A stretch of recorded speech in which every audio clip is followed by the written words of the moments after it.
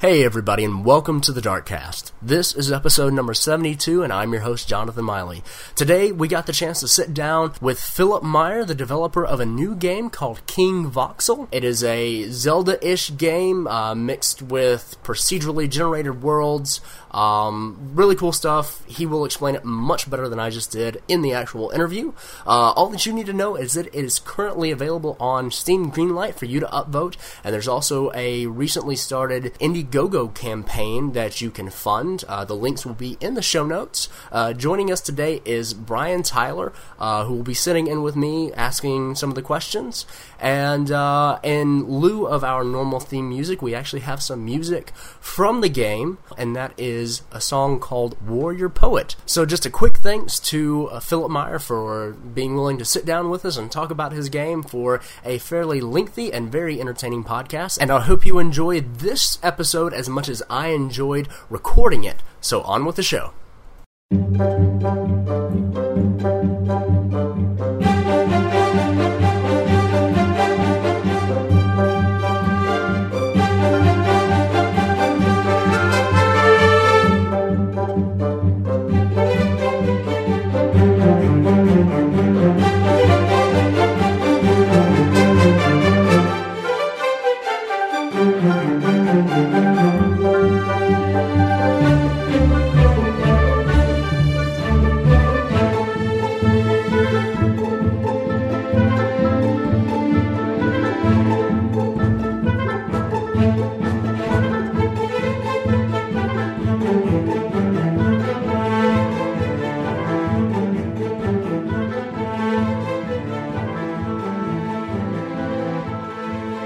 So, thanks for being on with us, Philip.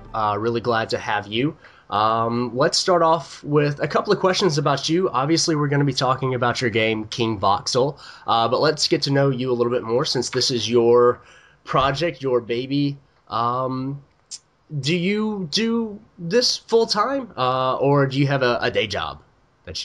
Are you a moonlight video game programmer? I was for a while, but I've been doing this full-time for about 2 years now. Good deal. There's actually a pretty long history to this game. Okay, well, that actually goes into a question a little bit later, but let's go ahead and ask it now. How long has King Voxel been in development? I don't know if I want to admit this, but... It's all right. We're all friends here. Nobody's listening. We're good. 5 years, you said?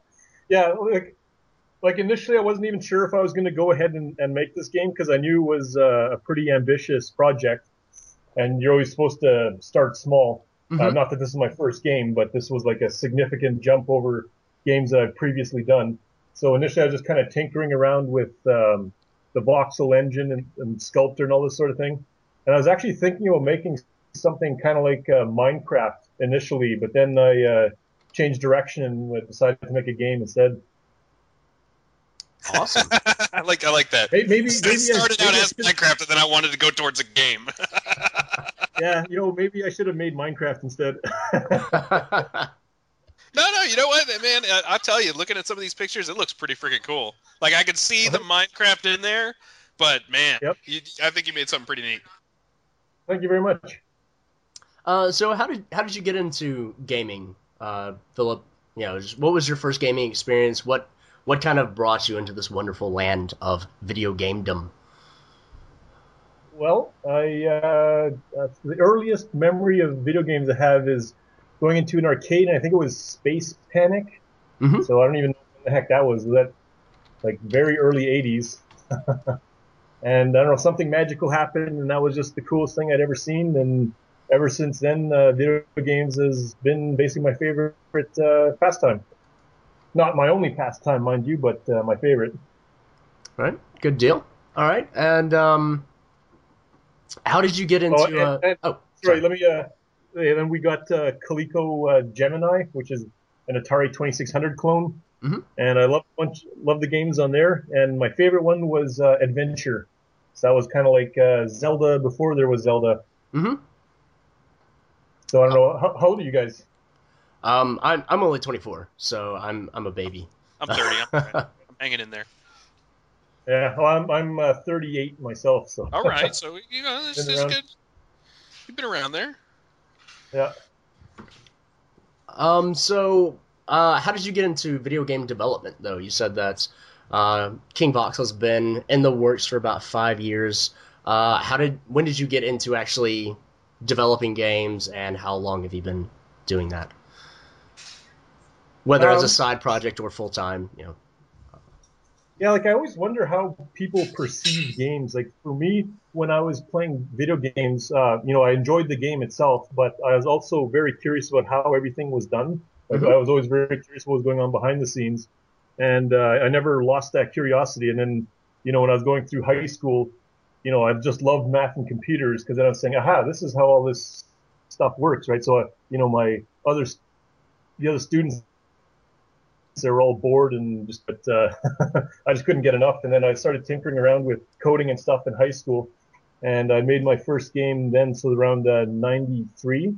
Actually, the Indiegogo pitch video, you see that character in the background, Hmm. right? I made that character for a game, my first game actually, in high school back in '93. So that thing's 20 years old now. Oh wow, Wow. nice. Yeah.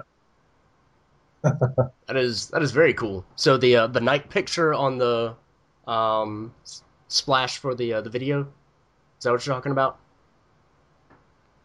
Well, it's in the background. It's hanging on the wall behind me. Okay, It's I thought basically. you. Sorry, I thought you meant the still image for the video. Oh no, The it's that large red character with the blue Mhm. outfit and the yellow cape and the big eyes and horns and all that. Gotcha. Yeah. Yeah. All Yeah, right. that's crazy. Awesome. That's very cool.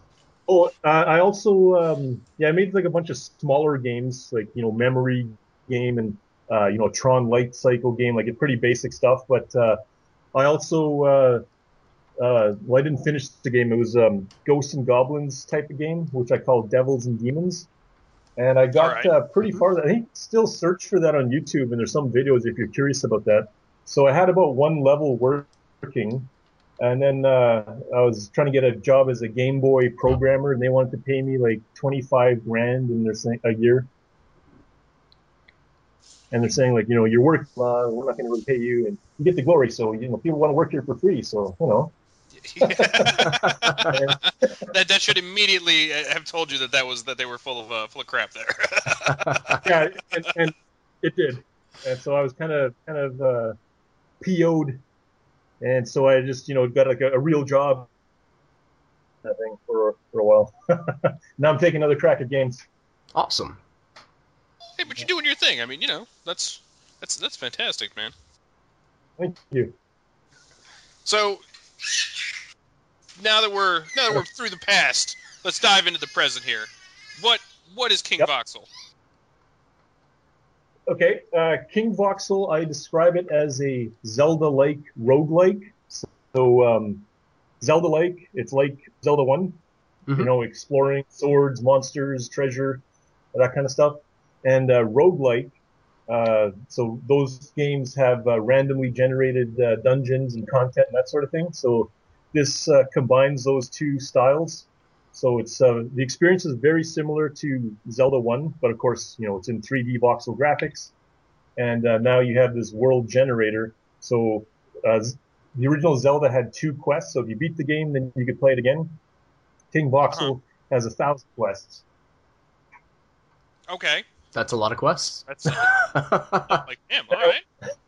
I You can play the game one time and then you pretty much experienced it. So, probably a lot of players will say, okay, I played King Voxel. Now I'm ready for another game. But I kind of designed the game as if I was like, locked in a tower and this was the only game I had to play for eternity. So I made maximum replayability. Great. You said that there was a world generator. Is that just for randomly placing items, or is that literally generating like the topography of the map that you're playing in each time? Yeah, it's completely regenerating the overworld map. So Okay. basically, I create a maze, and then I have a large palette of screens, and I just kind of fill in randomly from there. So you have to supply a seed number. So I don't know if everyone knows, all your listeners know what a seed number is, but in computers, if you have a seed number, like let's say your seed is 0, then you'll get a sequence of random numbers, and that's always the same. So if you set the seed back to 0, you'll get the same random numbers. And then if you set it to 1, you'll get a different set of random numbers, right? Mm-hmm. So I don't have to store this entire world that's generated. All I need is that number, and then I can recreate the world from that. Interesting. Yeah. Cool. So, you said okay. So I didn't fully answer your question. Oh, go for it. So yeah, it creates the whole entire world randomly, and like the start position could be at the top of the map, the bottom, in a corner, in the middle. It's completely different. And then the world's broken into zones, so you only have the items, the key item. Well, basically, you have nothing at the start except your armor and sword. But you can't get past certain screens because there's like water barriers. So you need to find a plank, which is the key to get over the water, and then you can explore a larger area. And then you need a raft to get into the next area, and then a big key to get into the next area, and that sort of thing. So the explorable world kind of grows as you find more treasures. And also I have I have these treasures are in random places, but there's controlled randomness. Like it's not totally random. So I wouldn't want the sword that you pretty much need to be like way later on in the game. So I make sure that that's accessible relatively early on so that the player's not screwed. Mm-hmm. Right? But then there are some other items that aren't quite as important. And like there's a ring, for example, which really slowly heals you up. That thing just appears completely randomly. So it might be near the start, it might be near the end. Depends on the quest. Okay. You say quest, like obviously you reference Zelda, and I mean even looking at the art with those little bouncy dudes, I mean it's very clear where kind of Zelda fits in your heart there. So you're like 1,000 quests. Obviously Zelda's one big quest. Are we talking about like little broken up things that lead up to kind of a main narrative, or are there just little kind of side stories that get told, or is it just based really just off of like the map seed that you grab? See, like, this isn't a very story-focused game, so I want to make sure players know that going in. The focus of this game is on gameplay, right? So exploration, treasure hunting, combat. So, I could put all kinds of crazy stuff in there, like time travel. Then you have, your twin brother appears and betrays you, and blah blah blah, all this stuff. But if you're going to play this game multiple times, then then what's the point of having all these story elements if you just see the same story elements every time, right? So I basically just pretty much got rid of the story. It's just rescue the queen, but the focus is on the gameplay. Okay, neat. So I mean, like all these old school games, like Zelda's, pretty much there's no more, no less story than the original Zelda or Super Mario, right? I mean. Oh yeah, no, absolutely. You had that was your one deal, and you had to go through all this stuff to get to that end deal. So I'm completely there with you. I know what you're talking about. Yeah. So you said a little earlier that that King Voxel's not your first game. So what was? Just taking a little back step, so just kind of see where where this kind of germinated from. Okay. I made was actually a Hangman game with nice. See, like I don't just like to make a game that's a total clone of everything else with nothing else to add, because otherwise what's the point of making it? So I had my own twists in there. I had like fancy VGA graphics and that character.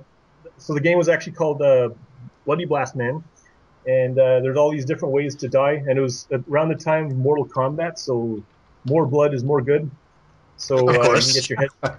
Absolutely. If you screw up the Hangman phrase or whatever, you get your head blown off, and then there's these spouts of blood that come out and all that kind of stuff. So that was just good fun. Nice. So more Deathman than Hangman. I got you. Hangman it was Hangman for teenagers of the 90s.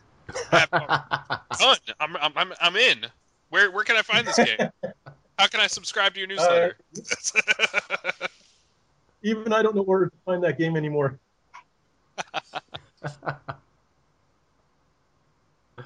That's awesome. I really kind of want to play that. If you find it, it should be a reward for backing King Voxel. Oh, that's great. Okay, so now we're coming back to voxels. We're looking at this dude. I see King Voxel. Obviously, I mean, as you said, you're going for the straight kind of. It's point A, point B, but there's all this other like point A, point 1, 8.2, 8.3 that we have to get to point B.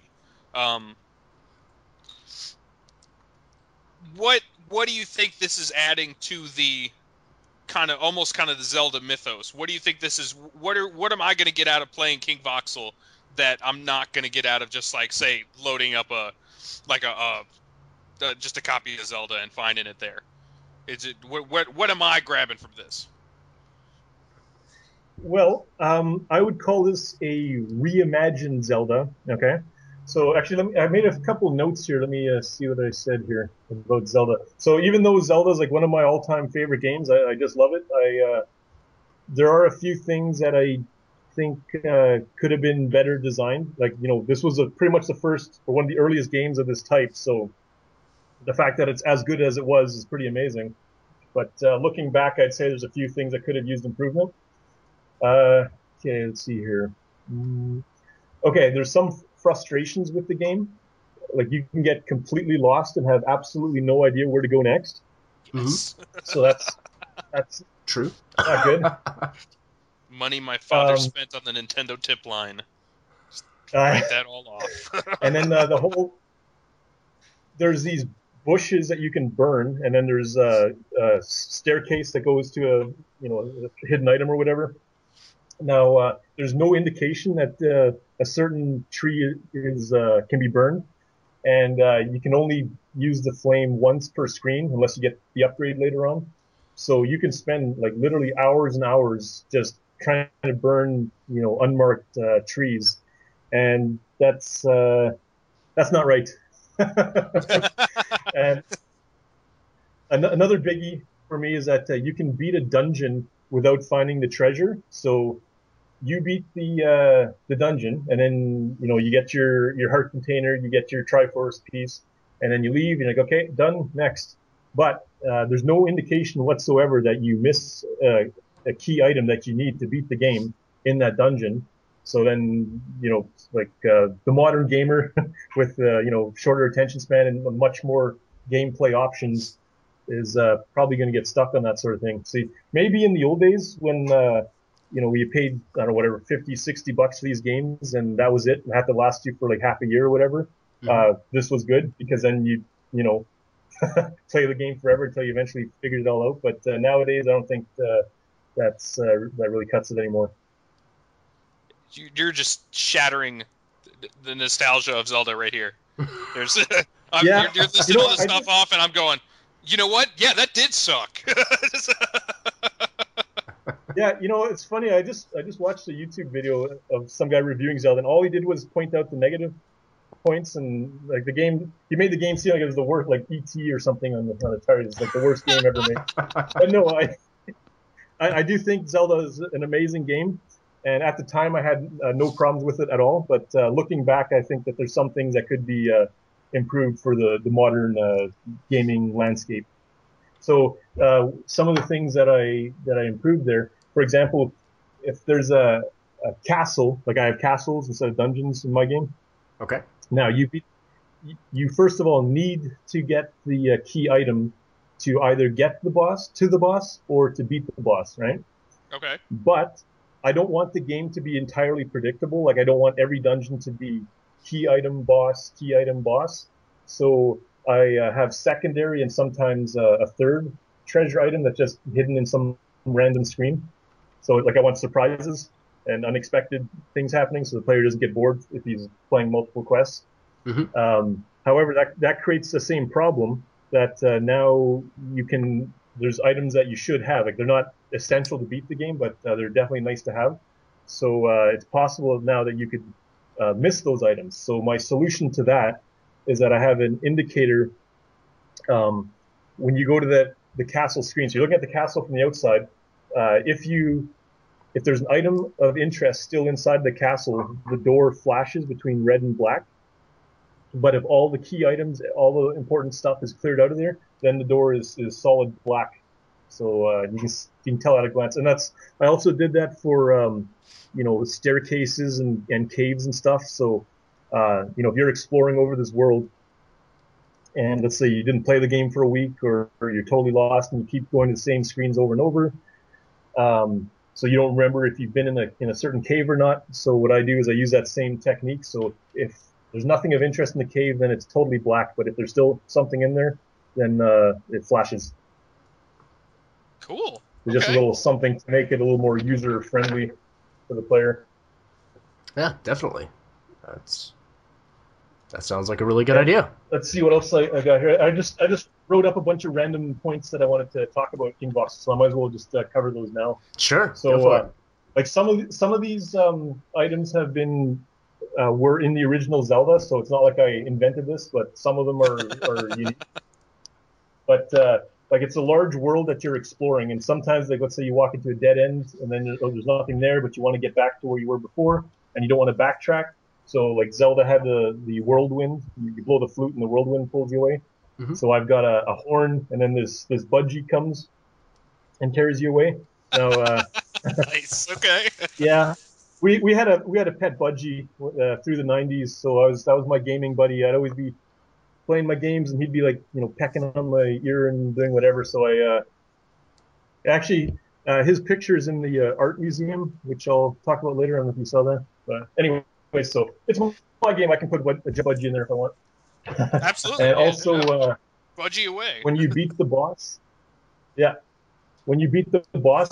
opens a warp gate between the boss screen and the dungeon entrance. So they did that in that 3D Game Heroes game as well. So that I didn't invent that one. And then at the very start of the game, there's a warp nexus. So like you don't have to hunt around for this thing. Basically, it's just in the very next screen. And there's 4 warp gates that warp you to the different zones. So if you've already seen the other end of the warp gate, then the warp gate becomes active, right? So that's okay. Convenience there. Then I've got a map, which is nothing too exciting, but I've got map. Wait, so I can see where I am? Well, the overworld map for the first Zelda was pretty rough. I mean, it's just a big rectangle, and didn't indicate any walls or items or anything. So, like mine shows all the walls, all the different zones you're in, and where the castles are and stuff like that. And also, I indicate right on the map if there's a castle that you haven't beat yet. So, like if you haven't played the game for a month and then you turn it on, and like where am I supposed to go now? You can see right on the map. Okay, here's this castle that I haven't finished yet, so you can go there next. And I also this is a pretty late feature that I added, a fortune teller, because when I was playing around with I guess an alpha version of the game, I was getting lost, right? So and I'm this is my game, and if I'm getting lost and don't know where to go, and I'm getting kind of pissed off or whatever, that's not a good sign that the players are probably going to have the same problem too. So I created this fortune teller. So you pay her some money, and then she can look at your inventory, and from that tell which of the uncovered treasures are accessible. Mm-hmm. And so then she'll indicate one of the next available, next accessible treasures on your map. And also, as I said, I didn't really like where you have to burn every single tree in Zelda. So in this game, any tree that you can burn is indicated, like it's darker. But I didn't want to make it completely obvious, right? So I still want to have some surprise. So I have, I'm trying to think of the word now, decoy trees. So there's other trees that are dark as well, but there's no secret behind them. So just if you strike them, then they'll turn the normal color, but you won't get a secret.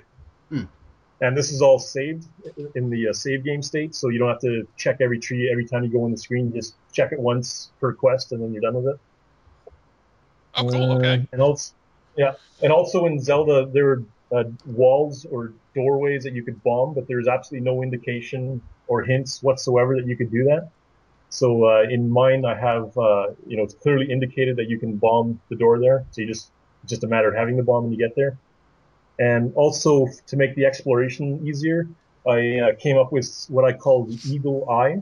So this is an item that if you use it, the camera zooms far out, and instead of seeing one screen, you see 9 screens. So you've probably seen that in the King Voxel trailer. Mm-hmm. So I'll let you see a lot of the neighboring area. Let's see. Yeah, quick question before you continue. You said that it Yes. was a roguelike, but you're also talking about, coming back to your save, after a month or whatnot. And so that's kind of confusing me a little bit. So does it procedurally, randomly generate the world every time, but your actual progress through the world is saved? Is that how it works? Or Yeah, that's correct. okay. So the actual the items that you're gathering and stuff like that are persistent through each time, but it's the layout of the world and the placement of items that's changing. Am I understanding that right? Sorry, maybe I didn't understand you correctly. Okay, so if you start a quest, so you choose quest number, let's say 120, right? Mm-hmm. And then you save that. So that seed number 120 is part of your save game file. So Okay. when you go and load that game again, it loads up that seed number, and from that generates the quest that you're playing, and then it has the rest of the data that it's stored to record which trees you've uncovered and which items you have and all that sort of thing. Which Okay. screens you've been to. Gotcha. Yeah. All right. Oh, just want to make clear, because I think some people might get confused when I say roguelike. Mm-hmm. By that I mean that the world is generated, right? Because in all of these roguelikes, the combat's kind of strange. Like the monsters only move when you do, but that is not the case with King Voxel. King Voxel, the combat's like Zelda, where the monsters are doing your thing and they interact with you, but they don't stop when you stop. Okay. And also, when you die, it's not the end of your save, like in some roguelikes. Would that be correct? Right. Yeah. So I guess maybe I shouldn't call it a roguelike at all, but the only thing I borrowed. It's too late. It's in there. Yeah, the only aspect I borrowed from roguelikes is the world generation thing. Gotcha. Okay, cool. Glad we got that cleared up. Let's see here. Oh yeah, so I'll just tell you a bit about some of the combat. So like the monsters for the most part are the usual suspects. Like there's a wizard, a knight, skeleton, blob. I do have a boss called Puckface with a P. So I'll just describe some of the combat. So I was playing one of the later dungeons, and it was kind of neat because I had these Medusa heads. They can't hurt you physically at all, but they can shoot this scary face projectile at you, which if you see it, it freezes you. So what you can do is you can turn your back on it, and then if it hits you in the back or the side, then it just disappears. But then there's also wizards that you block with your shield. You block their magic projectile with your shield. So I was playing in this one dungeon, and there were knights, there were wizards, and there were these Medusa heads. So I was basically like dancing because I kept having to turn my back and then turn around to block the magic projectile. And then I had to decide which magic item I wanted to use. Did I want to use the flame one? The flame one can hurt the knights if you hit them as long as you don't hit their shield. And it can also hurt the wizards. But when I use the flame one, I move the shield away vulnerable, right? So from like the original. But if I use the Merlin's glasses, I call them, I can have my shield out in front of me and then I can shoot. So I can attack the wizards without being vulnerable to their attacks. But then those lasers, I guess, that come out of the glasses deflect off of the knights. So you have to make decisions which item you want to use. And yeah, it was pretty fun. Awesome. I just want you to know That's that no just matter what happens from here on out, you have me with laser glasses. As a glasses wearer myself, there's been nothing more that I've ever wanted than laser glasses. Hey, maybe they can add that to Google Glass. Right? Those things, eh? Oh man. They gotta add lasers to those. Okay, We just get sharks to off. start wearing them, and then we're done. And it's With their laser beams. yes. Sorry. Anyway, continue. Sorry. Completely derailed that. Okay, I've got something that I wanted to discuss with me. If you guys don't have a question right now, I might as well get into this now. So, a lot of people that have seen, my trailers and my Indiegogo pitch and all that kind of stuff and screenshots and everything, they take one look at it and they say, hey, this is 3D Game Heroes, except 3D Game Heroes looks better or it is better or whatever kind of thing. So I just wanted to address that. So how about I just say what I think about 3D Game Heroes? Sure. This game actually came out like in the early days when I was working on King Voxel. So I was working on King Voxel before 3D Game Heroes came out. So I'm not ripping off their Zelda ripoff. I gotcha. Okay, so I quite enjoyed the game. It had awesome graphics, music. It looked old school. The effects were kind of interesting, and the overworld was large and varied and had all this interesting stuff in each area. Okay, so that's the good part, in my opinion, of that game. But now I had like quite a list of things that irritated me about that game. Unfortunately, I really wanted to I did like the game, but I wanted to be completely blown away by it, and I wanted it to be my new favorite game for all time. But unfortunately, that wasn't the case, and the reason is because once again, it had that problem where you can get completely lost. And also, you can beat a dungeon without getting the treasure item. So that's not so good. Where have you heard that before? And you have to talk to some sage before you can enter the dungeon, which I thought was just completely retarded. Because then you're basically searching the whole world for some wise man. You talk to him and says, okay, now you can go into the dungeon. And, Go forth. this is and that ridiculously long sword, like it looked kind of funny in screenshots and YouTube videos and all that stuff, but like when you're charging, this thing is sticking out way in front of you and then it crashes into a wall and oh man, just a few design decisions I didn't like. And now I'm going from memory here, but I was pretty sure that I got this fire wand which didn't hurt enemies. Like you could only use it to burn trees or something, and I was like, wow, this. This is not cool. And also, there's all kinds of useless items you have to collect, which is common in a lot of games. So I'm not just picking on this one specifically, but for King Voxel, I want to get rid of all the crap, all the the half-hour tutorials, the limit breaks, and over the top stuff. I just wanted gameplay. So anyways, let me continue with the list here. You have to press a button to block with the shield. And every time you see wizards, you have to, set up your reflect magic, and it was just kind of annoying. So like, I just want to go into a room, see the monsters, and then, adjust my attack based on that. I don't want to have to, go to the menu and then select some kind of magic every time. It just wasn't fun. And then, combating these knight characters was very frustrating. They'd always block my sword, and I just never really figured out how to deal with them. Like, it sort of killed them, but it just, again, it wasn't fun. Like, it felt kind of rough. Mm-hmm. And now a lot of people like the water effect and all the interesting graphical effects that they had there. But I thought it gave the game kind of an inconsistent graphical style. So you have everything's all voxely and 8-bit looking, but then you have this. Well, it's not realistic water, but it just looks so different from the rest of the graphics. And the sky, like the clouds, they do look realistic. So I don't know. I just thought that was kind of weird. That didn't appeal to me. And it has fixed camera angles. So there's like 4 different camera positions you can set, and that's it. Like there's all kinds of cool stuff in the game, like all these statues and castles and waterfalls and monsters and all this stuff. And I wanted to really get a close-up view of all this kind of stuff.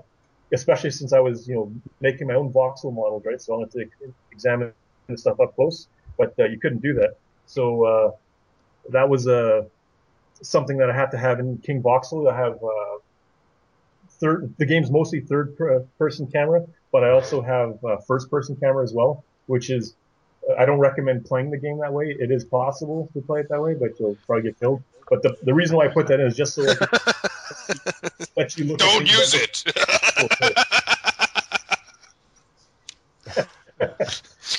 So This is here, wanted but to I don't see recommend what it. Well, so what's it there for? See what it would look like to be inside of like an 8-bit Nintendo game or something like that. So that's now with this camera you can do that. Okay. Oh, okay. So it's kind of yeah, just it's the experience of it, just being there. It's not really like super gameplay focused. Like I'm not aiming the fire wand with this or anything. Okay. Yeah, like I could probably cut it out completely, and most people wouldn't even know or care. But it's something. Can I shoot the laser glasses from the first person view? Yes, you can. Yes. Does it Done. just fill the screen with lasers since you're actually looking through the eyes, through the glasses that fire the lasers? Your viewpoint is actually the middle of your head, so the camera's actually right in the center of your head, and then the lasers come out of your eyes. So I didn't implement stereo. Maybe if I implemented the stereoscopic 3D, lasers would be all screwed up. Oh yeah. Okay, a couple more things here. So I also didn't like the arrows in 3D Dot Gamer. They'd shoot in an arc, so they keep shooting over top of the monsters. Okay. And while that's more realistic, it's not more fun. All right. Yeah, your realism in a game filled with voxels is kind of a moot point. Yeah. And I think you guys had a question. Weren't you guys going to ask me what a voxel is? Yes. I was. That initially came from me because I consider me layperson when it comes to this program and stuff. And people say voxel, and it looks like a cool little block, but I'm not quite sure what it is. So yeah, that's actually the next question. So, what is a voxel? Okay. The short answer is it's a block. Let's see. Okay, so everyone knows what a pixel is. A pixel stands for picture element, and voxel stands for volume element. Okay. Now, a lot of people ask me, they say, "Is this real voxels, or are you faking it with like geometry?" I didn't really quite understand what they were asking me, but there's quite a lot of different ways to render or draw voxels. So, okay, have you guys played Voxatron? Yes, I have. Anyway, I've seen it. Okay, so I think that's sort of the true voxels, I guess. I don't know. Okay. So I think that whole entire, like every frame, like the whole screen, is basically a big giant 3D array, right? A big grid. And I think that the way they're visualizing that is with ray intersection tests. So they would shoot a ray of light into this grid, and then wherever it hits something, then they could say, okay, I hit something, which surface is it, what color is it, that sort of thing.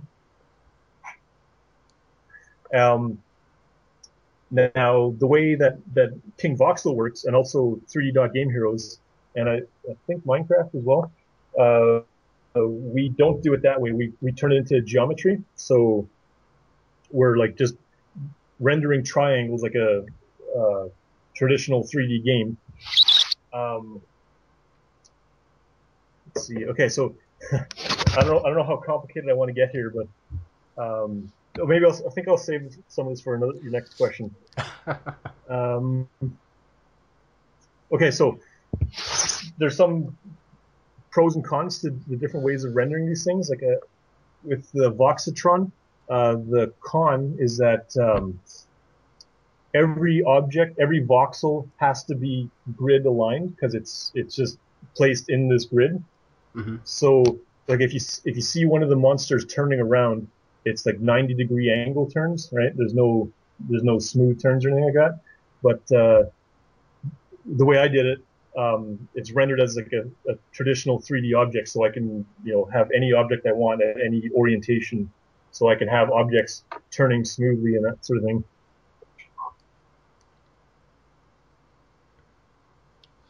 Okay. So, as far as the voxels really, I mean, when it comes down to it, you're speaking more.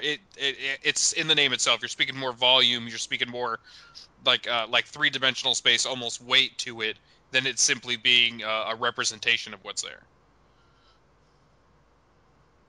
Or am I completely off base and I should start shooting lasers from my eyes again? Just when in doubt, bring up the when laser doubt, glasses. I'm just bringing up the laser glasses. Well, I think it's basically just a 3D block, so let's just go with that definition. Done. I don't know what Wikipedia says. I haven't.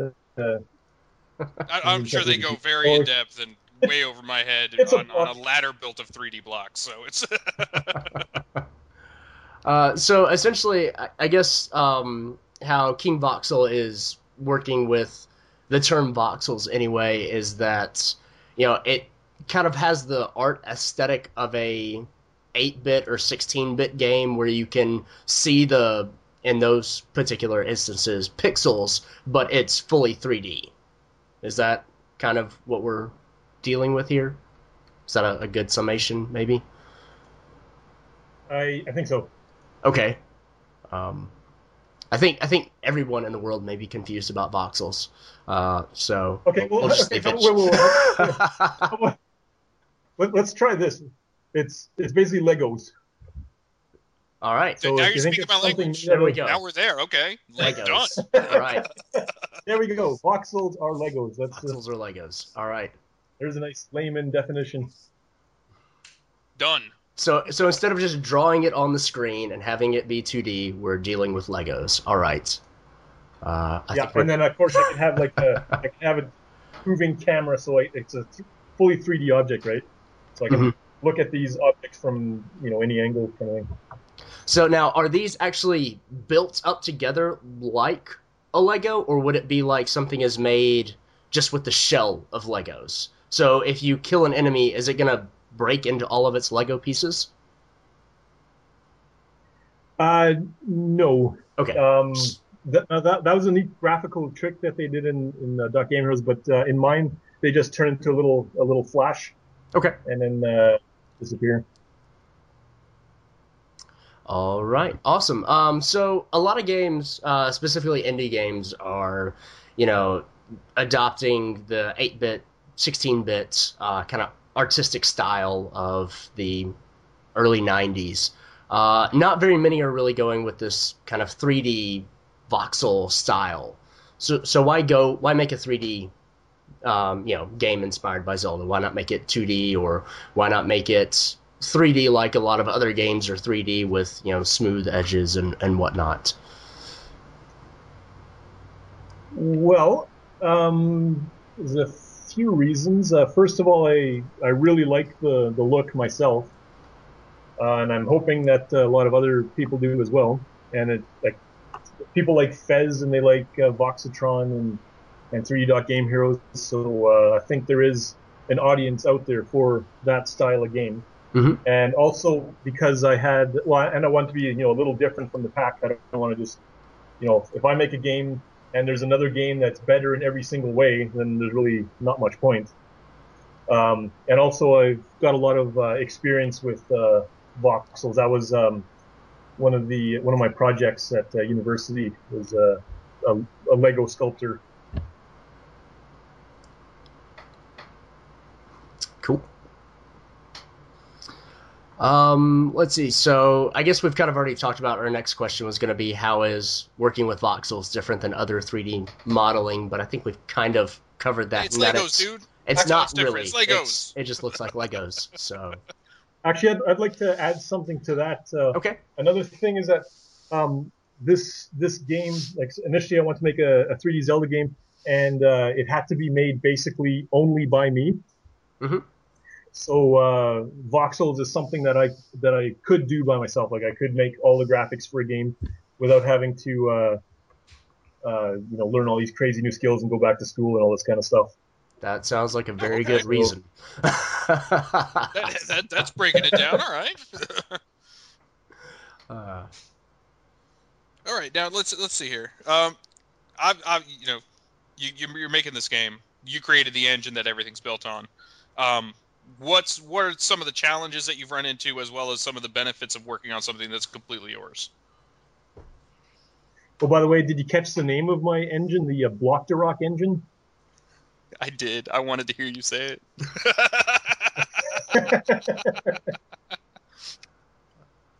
Yeah, that's a nod to Octoroks from the original Zelda, those little octopus things at the start of the game.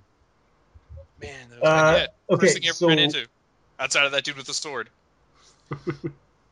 Yeah, for this game, I'll tell you, I really underestimated the amount of work that was involved in this. Actually, that was one of the reasons why I chose this voxel project at university, because I thought that was something that was, more easier than the other options available, right? And it wasn't too bad then, but now it has to be polished enough that it's a game that I can sell to people and compete with all these other indie games, right? So it has to be really polished. So actually, most of the time on this project was just on developing the graphics engine. So there's two main things. It has to be fast, and it has to look good. So you can't have all these artifacts. So an artifact is a rendering or drawing glitch. So if you're trying to draw graphics and there's all these little pixels that are the wrong color, those are called artifacts. I got you. Okay. So obviously it's got to look fast and it's got to look clean. Right, and I basically rewrote the rendering engine like many times, and I wasn't a very experienced 3D programmer at the start of this project, so that was pretty difficult for me. I didn't know what pixel shaders were or any of that sort of thing, so I don't know if most of your listeners know what that is, but I don't know if I want to get into that now. So who are your listeners? Are they gamers, or are they like hardcore programmer types, or what? Everything, I guess. Hopefully everything. Yeah. I mean, I don't know who all listens to this, so we try to cover as wide a spectrum as possible, and be as entertaining as possible. So that. Okay. Well. So okay, I mean, if you want try to. If you want to get into some technicalities, I'm sure some people will love it. I know I'm interested in finding out more about some of this stuff, so that's generally how I gear questions, is what do I want to know about, and hopefully other people will find it interesting. Okay, so let's see if I can explain this. So in the early days of King Voxel, I was rendering, by the way, that word. I was drawing all the voxels as triangles. So every visible face of a voxel was two triangles. Okay, there was no texture or nothing. But then I'd have like millions and millions of these triangles, and that was just too much. So I switched to a different approach, which I called textured slices. So the way that works is, let's try to picture the top of the king's crown. So it's eight blocks. So so the 6 on a dice. Okay. Right. So basically, fill in an extra dot on the bottom and in the top. So you have 8 dots arranged in a square. Sure. Now instead of dots, those are squares, and that's the top of the king. Now, the way I would have had like 30 or 50 or whatever of these little tiny triangles to represent that. But then what I did was I switched it to a single textured slice, so it's 2 triangles, and then the texture is basically like a bitmap, right? And that bitmap is the graphic of the top of his crown. and then I have all these slices going from top to bottom, bottom to top, front to back, back to front, etc. So I have like a gigantic texture map Mm-hmm. with all of these slices in it, and this let me draw things considerably faster. Now, yeah, I don't think I want to get into all the glitches because I mean I can. It's a rabbit hole, eh? Yeah, one you do not need to go down. That's cool. I I mean, if you've got one I that dropped a lot. if you got one that sticks out, I mean, feel free to share. But we don't need the whole laundry list of everything that you've had to work through. There's a lot of cursing. I pulled out a lot of my hair, but eventually it's like you're trying to run through a brick wall sometimes. But eventually I got through that, and now it's running pretty well. So I guess so. I really hope all this was worth it because I didn't put a lot of time into this, but the game does have a very unique look, which people recognize instantly. Like a lot of people that I haven't used Game Maker or all these tools, but I don't know if you can get this kind of graphical look from like if you're just using some off-the-shelf tools. Mm-hmm. Would that just out of curiosity, would that disappoint you if you could, knowing that you put all the work into that? Would that kind of be like a shocker if somebody was like, "Oh man, you just could use this"? Would you still like kind of have that like a good feeling about what you've done, or would you be like, "Man, I just wasted all this time"? Well, yeah, kind of both. Like I do have the feeling of accomplishment that I overcame did all the problem solving I needed, kept at the problem until I got it working, and I learned a lot from it too, right? So I do get all this transferable knowledge. So definitely a lot of good things came out of that. But yeah, I don't know. If I make $1 million then on this game, then I'll say it was all good. All's well that ends well. That's it. Maybe that's the threshold. That's the level we got to hit for it to be all right. I was okay. How about this? If I end up homeless and then someone says you should have just used this thing for $5, this program you could use here, then maybe I won't be in a very good mood. Yeah, okay, fair enough. So you kind of moving past the graphical stuff. You started your stuff you started the campaign on Indiegogo. Yep. How's the experience been? And why that over like something almost more mainstream like Kickstarter? Right. Well, I'm Canadian. I'm in Ottawa, Ontario, mm-hmm. And Kickstarter is for U.S. only. Oh, fantastic! Well, there you go. Never even realized that. Good to know. Yeah. There's another benefit to Indiegogo is that they have flexible funding. So in Kickstarter, it's basically all or nothing. If you say I want $50,000, and if you're $100 short of that, you get nothing. So people pledge their money, and then you have to reach that target or you get nothing. Whereas in Indiegogo, Indiegogo just takes a bigger percentage if you don't reach your goal. Okay. Huh. So but you still end up getting something from it.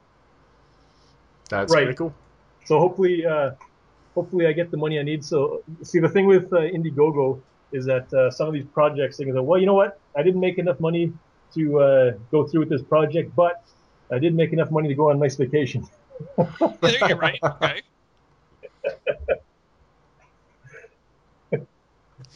King I shouldn't talk about my trip somewhere. It's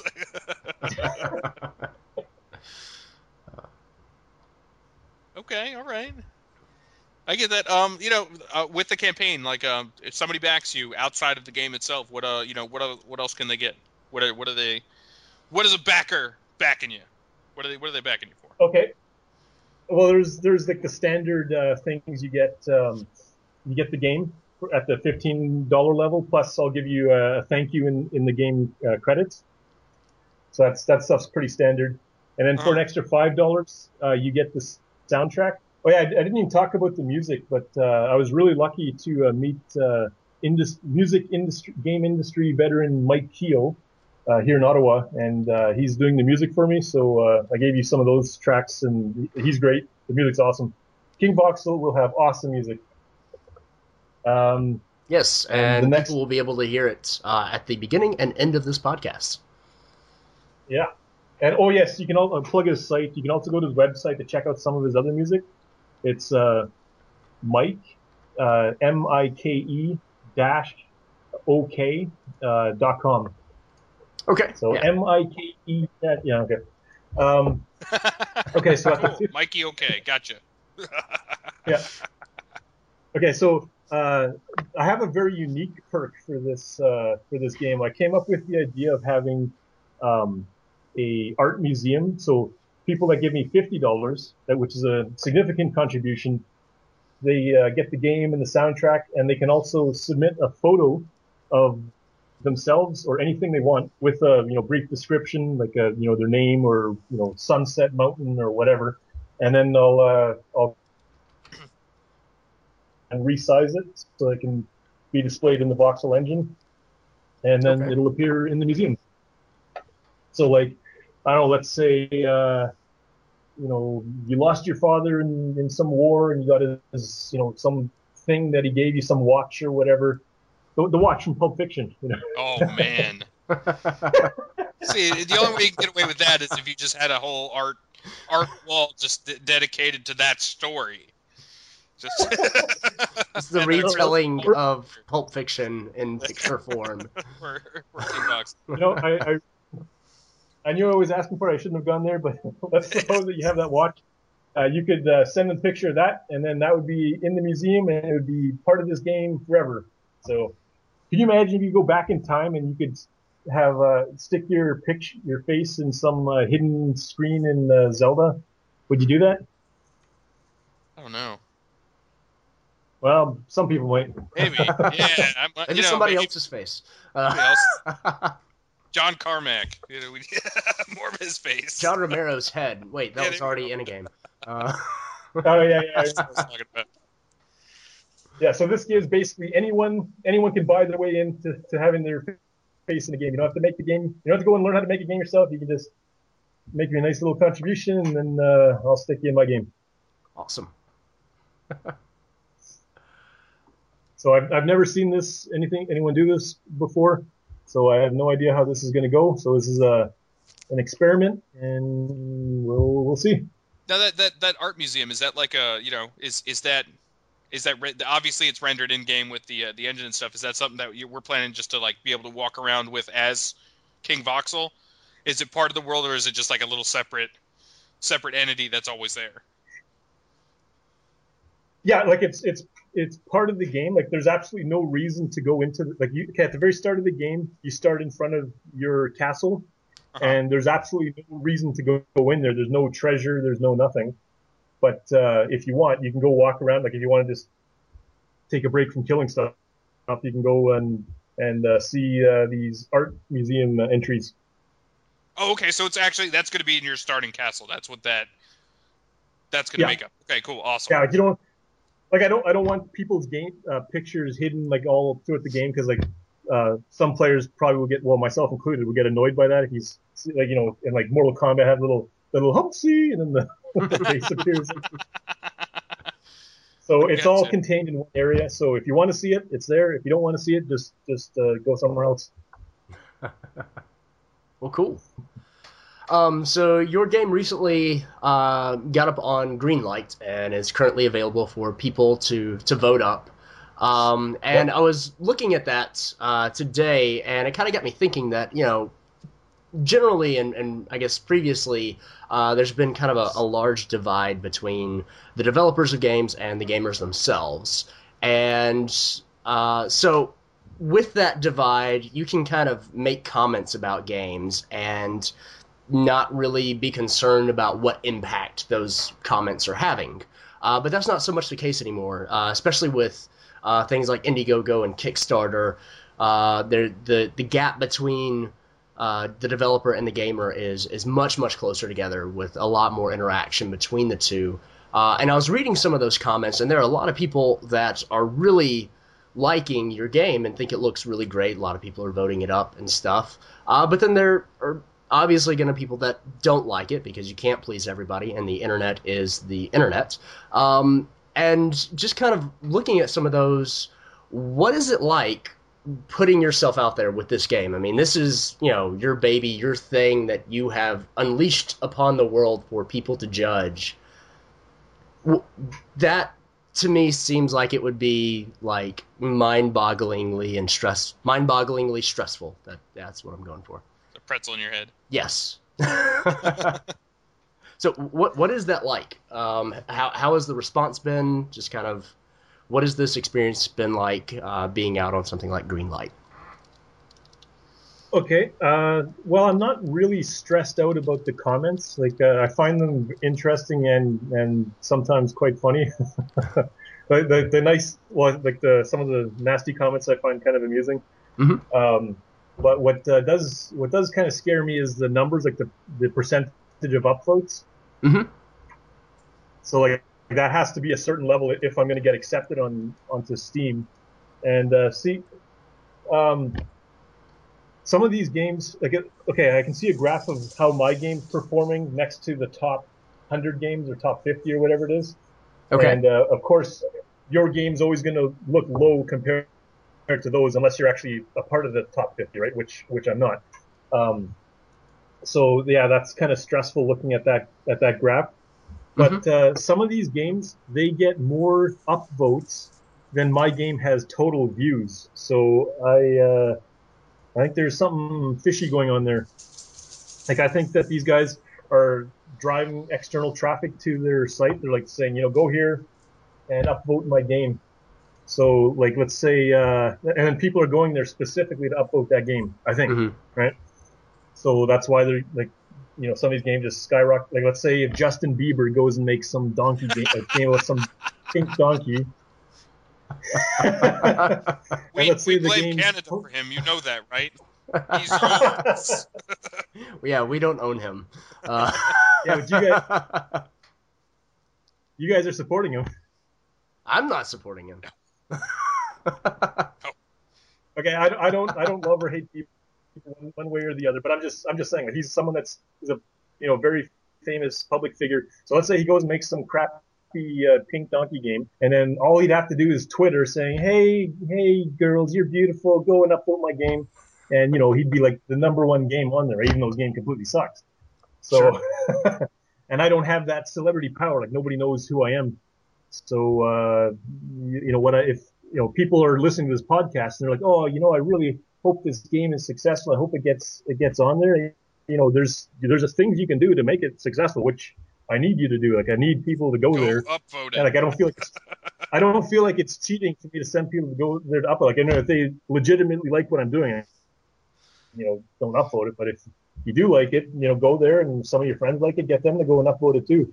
Like, I need that external traffic, or there's no way I'm going to get through that Greenlight process. Sure. So, like, I don't think it's just a matter of impartial judges kind of thing. So I think there is biases and people sending their buddies there kind of thing. So upvote my game. I'll make my dreams true. Do it. Yes, it is super easy. You can go to Steam and type in King Voxel, or there will be a link to that page on the show notes of this podcast, and people can very easily just go there and click yes, I would buy this if it came out on Steam. I've already done that, so you should do that too, dear listener. Well, my next question was kind of more about the dissenters, people kind of criticizing your game, but you said that doesn't really bother you as kind of the votes. Well, see, like I don't like a whole lot of BS, right? I mean, if someone looks at my game and they say I hate the graphics, or that's fine. Like, I like constructive criticism. Mm-hmm. Let's say that. So, like, I don't need to live in some kind of bubble where everything's all like, it's all Sesame Street and everything's all nice and happy. I want to make the best game that I can make, and I do need to listen to people, because, like, sometimes people have better ideas than I do. So, and things that I didn't think about. So and sometimes these ideas make it into the game, and it makes the game better. Sure. Yeah, absolutely. I mean, if somebody's there and they're like, I don't like the way it looks, obviously there's nothing you're going to be able to do at this point to win them over to your side. But if they come to you with with something more constructive ditch as you the said. At that graph. point, it's like, hey, yeah, right. They're like Legos, man. Rename. Who doesn't like Legos? Upvote this. Yeah, exactly. Lego fans, get on there. Done.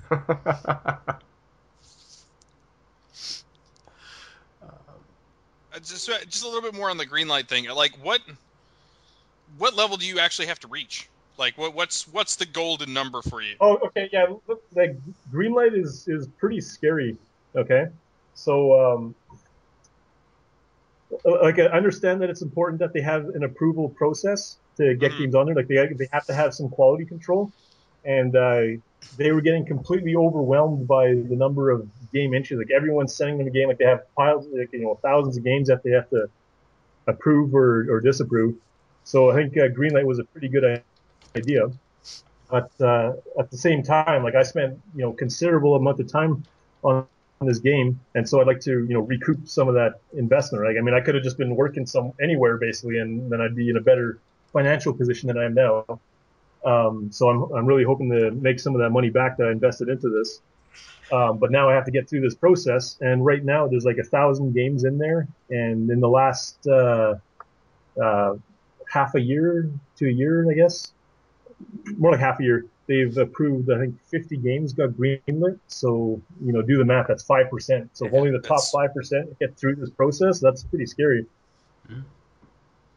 Yeah, like I can, that's like I can put it that way. That's really daunting. Yeah. Yeah. Yeah, I'm looking at the Greenlight page right now, and they have currently greenlit only 42 games. Okay. That's not a lot. Wow, that's crazy. Yeah, now I'm kind of scared too. Not scared. This looks kind of cool. Upvote this. I've said it. It's going to happen now. You're good. So my overall impressions on my overall impressions on this whole journey is the indie game developer is like it's basically like a space shuttle launch. Like everything has to be perfect, and then you have a chance of success. Or if something's not perfect, then you failed. Basically, is what this experience has felt like. Would you do it again? I hope I did. I mean, knowing what you know now, would 5 years back, would 33-year-old Philip, kind of dive into this like you did? I probably should have gone with like lighter games, like smaller, lighter games that take less time, and then I can.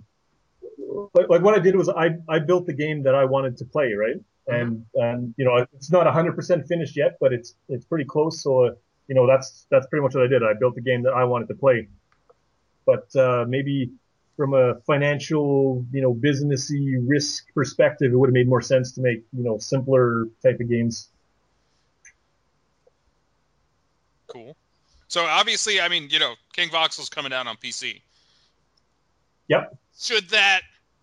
Let me change that question. When that happens, does future King Voxel look back and say, I'm moving on to consoles now?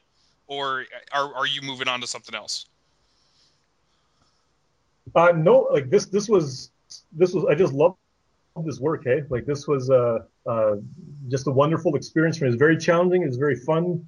And now I see, the interest that I'm generating. Like, I've had other office programming jobs. Like, you've seen the movie, Office Space.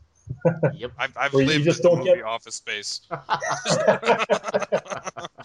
Like you just don't get that fulfillment of creating something that other people find interesting, right? Like I feel like an artist here, like I made a painting and I'm watching people admiring it, kind of thing. So that's the feeling I get from this, which I didn't get at any of my other jobs. So it's very addictive, this kind of feeling, and I just love to keep doing this and see if this is successful. Like I have that Lock to Rock engine, so I can reimagine some more games from the old days. And it'd be a lot easier than it was to do this because I have to do everything from scratch for this project. Awesome. So, might King Voxel visit an Xbox or PlayStation near customers at some point in the future if, once it's come out on PC? Would that be something you would want to do, or? Oh yes, I'd love to get this onto various consoles. It was designed around the 360 controller from the ground up, Okay. so it plays very well with the controller. It's easy to move your character and to control the camera. Awesome. And I'd love to have a different platform. Now, a lot of people ask me about tablets and stuff, but see, I want to just make games I want to play, and if I'm playing a game with, King Voxel's fairly complex. Like it's not like, well, it's a reasonably complex game. Complex controls. You can move your character. There's camera. There's different attack buttons and all. What you're saying is you don't want to have a billion virtual buttons on your iPad. Yeah, I just think that these touch screens are terrible for traditional gaming experiences, right?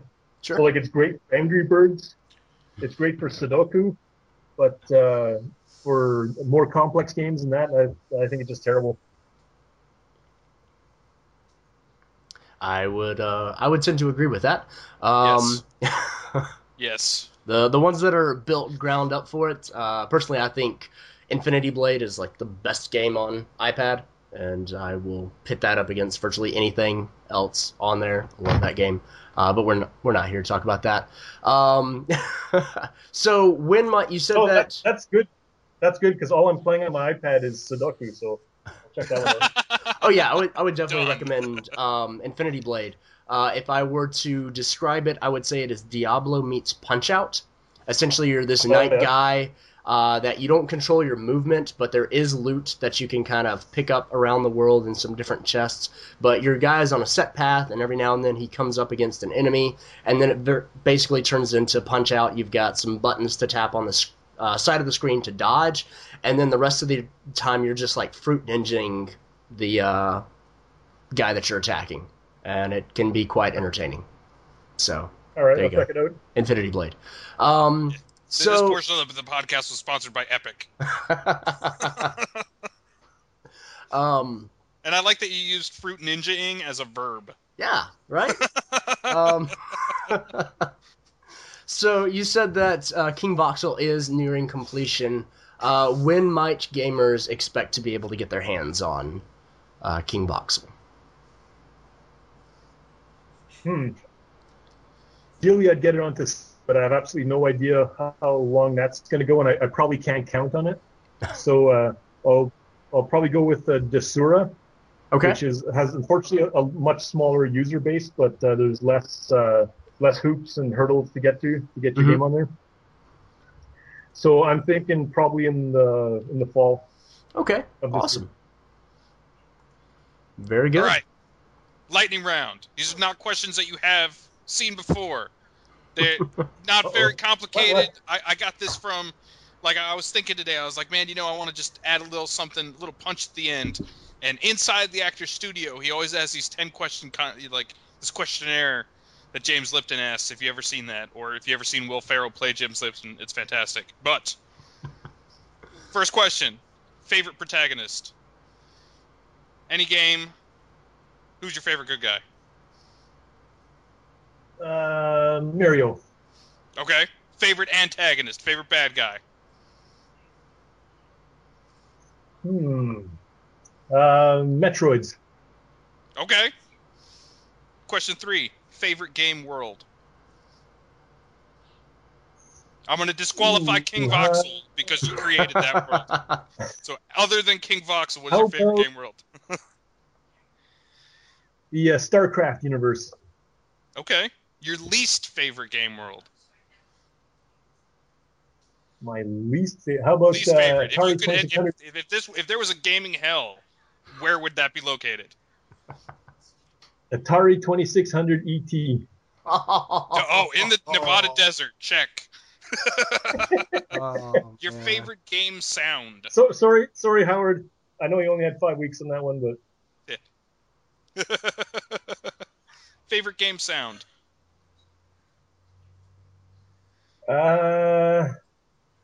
How about the secret revealed from Zelda? The I dee dee dee dee dee dee dee. completely get behind that. The fact that you did the sound, that counts for double points. And finally, if for some reason you could never make another game, what would you want to do? If I could never make another If game, you could what never would I make wanna another do? game, if something happened and we took your fingers and you couldn't peck at a keyboard with your nose, but you could still use your fingers like they were real for another job, what would you do? Go back to Office Space. Oh man. Okay. I didn't mean to rip your soul out like that. That was I didn't want to end this on a downer. That was why it was the lightning round, but now I have, so I'm sorry. I'll ask that question first next time. Just make sure you have your stapler.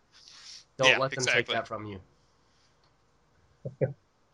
All right. Well, thank you, Philip, for being on with us. Really enjoyed our chat.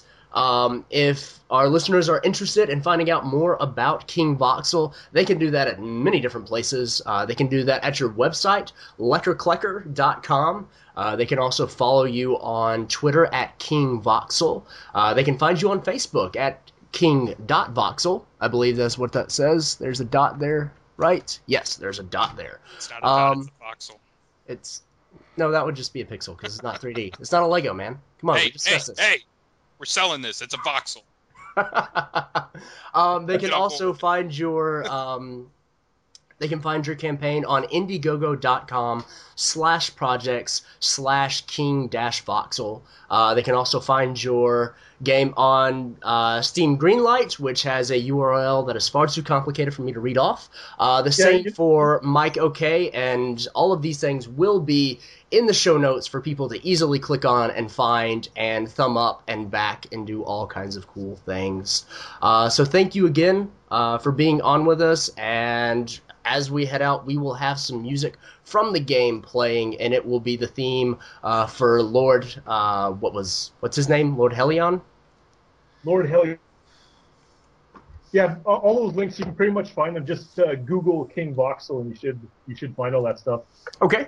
Gentlemen, it's been a pleasure. You guys are pretty funny. I really enjoyed the show. Thank you. Well, Ladies we and gentlemen, try. if you take nothing else from this, upvote this game for laser glasses.